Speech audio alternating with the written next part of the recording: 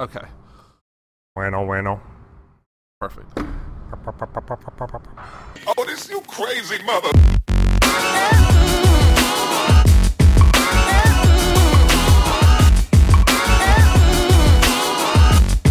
Okay, so welcome back to part 3, or this might be part 1, however I cut it in post-production or whatnot. Welcome to you, no matter what. Welcome.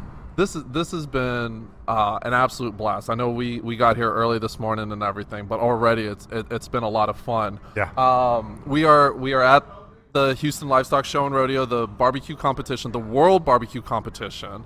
And that's one of the things that I heard is that, like, they've really opened it up to the world. Like, they've got the international teams competing. Yep. They've got, people from all over the U.S. obviously, and then across the globe that are here competing today, which sounds like a lot of fun. Now, I know you said that you've been here before. This is literally my first rodeo, and as much of a cook-off. Yeah, first cook-off too. So Well, rodeo will start on Monday. So hopefully you'll get a chance to bring your family down for that. Right. Between all of the competitions going on between the cowboys and the cowgirls, and just that's really cool to see. But then the performances are always good too. Right. It's some big name draws every year, and so they sell out quick all the time. Yeah, I see the concert tickets just going for cuckoo dollars. Super fast. People stay up all night waiting for them to go live, and they start dialing in right away.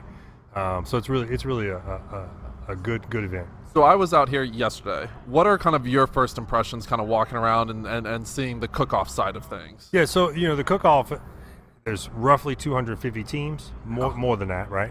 Right. They each have their own tent. Now, a tent is not a standard size. It could be a 40 by 40. It could be 3 tents put together, right? So the tents are massive. And some of them are well decorated on the outside. Like, you wouldn't know it's a tent because they put a facade up front, and it could be all, sort of reclaimed wood, rustic wood. I mean, they're very inviting. They're very warm. Obviously, there's a lot of good things going on inside between the food and the partying.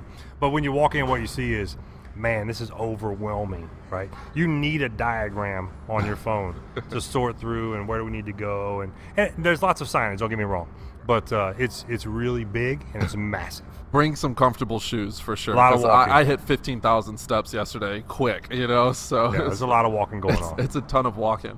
The teams seem really cool, and it's been really nice to actually have them come on, and not just yesterday I got to talk to a couple guys as well. But even the guys who are organizing it, there's a lot of heart that goes into this. There's a lot of time and energy that goes into it, and a lot of coordination. It's not like, hey, look, we're tailgating, at this. There's a couple smaller tents and stuff like that, and they've got a nice little setup or whatnot. But the production side on some of these, so we went over to Holy Cow Cookers, and I mean, he was swamped with media. I mean, they had everybody in there or whatnot, and he was nice enough to let me take some photos and some video and things like that. But I mean, they have a stage just like this, and then they had a spot for Cat's Coffee. They had, a donut spot. They had another guy who was doing something else. They had a bar in the middle that was, just a circular bar and things like that. And I mean, this is a fantastic. It's just cool to see all the different setups as well, and just how intricate it can be as on top of that. If I keyed in on one thing early in that statement, and it was the people, right? Right. How sort of gracious they are and how inviting they are. You think about who's running these activities. It's volunteers, right? The volunteers want to be here. They have sacrificed their vacation time. They working 2 jobs. They're working their real job, and then they're working this job. Right. So I would expect that to happen, and it's been pleasant, right, so far. We haven't experienced anything other than that. But if you think about who's driving it, it's the volunteers, and the volunteers are the ones who want to be here. Right? They're not working for $8 an hour. They're sacrificing that and so much more to sort of be involved, and so that is really refreshing. Now, they look tired, don't get me wrong. Yeah. They're tired. Yeah. I mean, it's Saturday. We're on the downside of this, and it's going to be a long day. It's kind of humid and muggy, but I'm telling you, man, the people that are here are fantastic. But tonight's supposed to be the big night too, so it's like they've got to find that second win here pretty soon. But it still is a competition too, though. Like the teams are locked in and focused, which is really kind of interesting to see that they'll come out and they'll do the media thing, but then they run right back there. I saw a guy, he sorted through at least 8 cases of ribs to find 2 good ones, and each case held like 20 ribs. And I was like, holy cow! You can imagine, as we were talking to JD earlier, and Lone Star Smoke Syndicate, and to go through 12 briskets to decide which 2 you like the best. Think about how many briskets they had to smoke before that to get to 12. You know what I mean? Like, so they've been working on this for a while. They didn't say, let's just do 12 briskets. No. They're smoking briskets all year, all week. They were in San Antonio last night with the same type of competition with more competitors. It's pretty cool. It's cool to look at from the outside and to see the dedication. And he's tired too. He's missing his family. His family came out to see him, but it's a dog-tired event for sure. Absolutely. What was kind of cool too was yesterday I had the chance to sit down with Dominic, and Dominic kind of does, oversees a lot of the concessions that are, at the carnival and everything.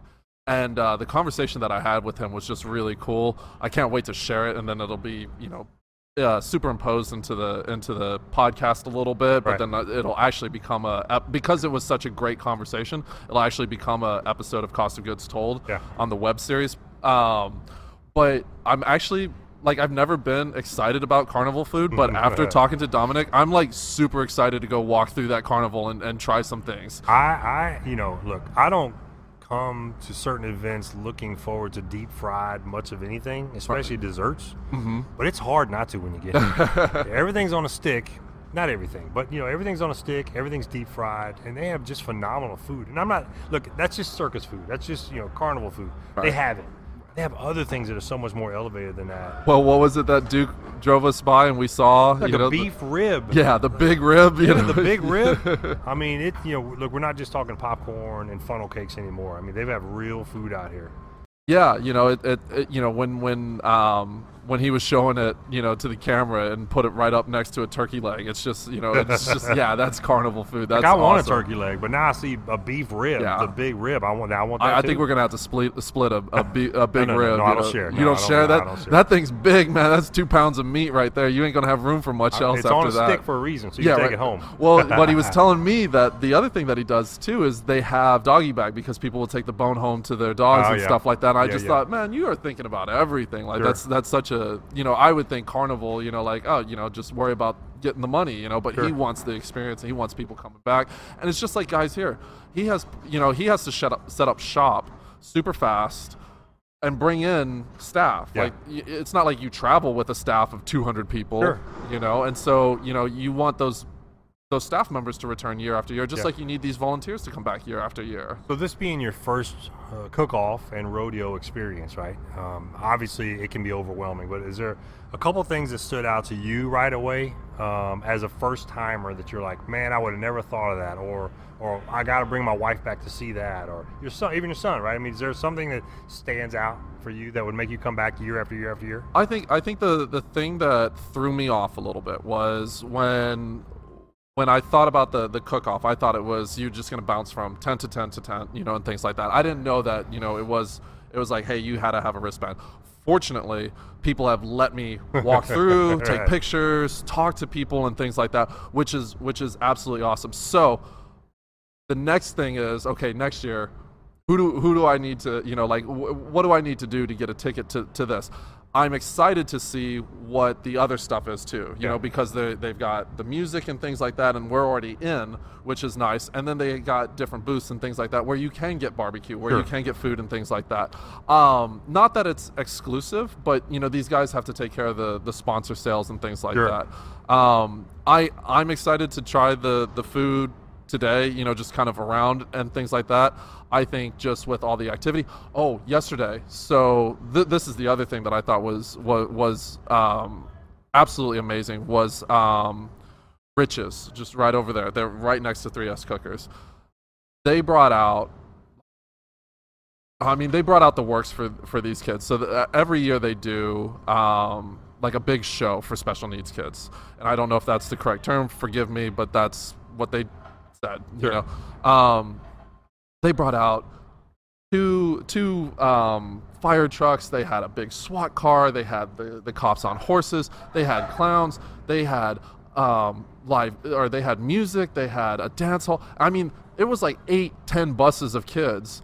And what was really cool was not only do they do it, but then the kids go from their spot where they had a big party. Like I was like, I want to party, you know, because it was so much fun. And then they go to another team, you know, and they go to another spot, and so it started with, you know, basically a couple of the kids just coming over and being like, hi, you know, when they had like one booth, like where it was like super tiny, you know, and that was X number of years ago or whatnot, and to see it grow to this, and to see, I think it's just, there's sponsorships involved, there's money involved and things like that, but it's kind of like every conversation that we've had, that's 20% of it. The other 80% is, okay, how can we network for kids? How can we, you know, elevate, you know, how can we do more for the community? And that was something that I didn't expect as well. I would agree with you 100%, especially having these conversations here with Terry and even JD, is that the fundraising that goes into a process like this to give back. That's the whole reason to be here. I mean, you want to win. Everybody wants to be a barbecue cook-off, right? But ultimately, they're giving this money back to some charity. And so while the people who just come for the cook-off festivities don't think about that, it's a business. It is. I mean, whether it's profitable or not is a whole other deal, but sponsors, they take care of the sponsors first. So what's interesting is I see on Facebook all week, who's going to the cook-off? Who's got tickets? How do I get tickets? How can I get in? Can you hook me up? And people are like, look, I can't help you. Yeah. We have to satisfy the sponsors first and their guests. And so anyway, it's just a different perspective, and that's really cool.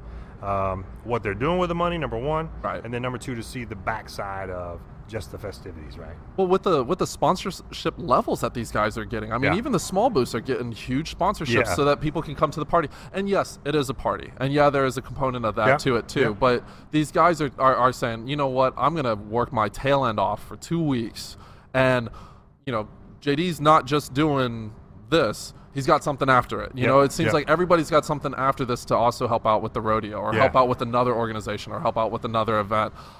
It's raining. So a beautiful part of being inside the tent. We're not in the rain. Yeah, but that should pass really quick. So I'm just grateful. Just grateful we're inside here too. Yeah, I mean, we, you know, not only just grateful to be inside the tent, but grateful to be inside the cook-off. You know, there's a lot of people that, you know, can't come in, and it's really nice to be able to get the behind the scenes and everything like that. And I think sometimes not having the credentials kind of get, you know, like where it's like, you know what, you know, no, we're not going to have, you know, y'all come back here, or like. You've had credentials before? I'm just a nobody, so I don't know what that means. I have no status, no ego, no nothing. Just a guy with a camera. My wife keeps me honest, that's for sure. That's what they're supposed to do. So I think after this, you know, I think we're going to go walk around and things like that. We may, I'm hoping we can hit up the international aisle. Yesterday met the team from Brazil. It was really cool. They flew into Miami and then road tripped it the way into Houston. Like stopped off at New Orleans and you know, all sorts of things. And it's cool because they're guys from all over Brazil. It's not just the guy that I talked to was from São Paulo, which is, you know, and I lived in Rio, so that's kind of like a Houston-Dallas relationship, you know. So close enough. But I'm hoping we, you know, get over there, talk to them, and then, you know, get over to the carnival, try some of the food and things like that. And then, man, it's gonna kick off, and it's gonna be insane. You know, I apologize for the audio quality because that rain's coming in hard. So. Well, and again, it's been insane for 2 days. You were here during the day, so you saw some of the tameness of it and more of the generosity side of the cook-off. But tonight it will be crazy because it'll be the last night. You know, people that work during the week have real jobs. They don't go out on Thursday nights. They might muster up a Friday night, right, because this is going on. But Saturday night, everybody's like, hey, it's a weekend. Let's go. And so I'm sure it'll be a blowout night. I think so. For sure. Thanks for coming out, man. And, my pleasure, you know, always. I know we're going to go run around and things like that, so we're going to have some fun today, which will be fun.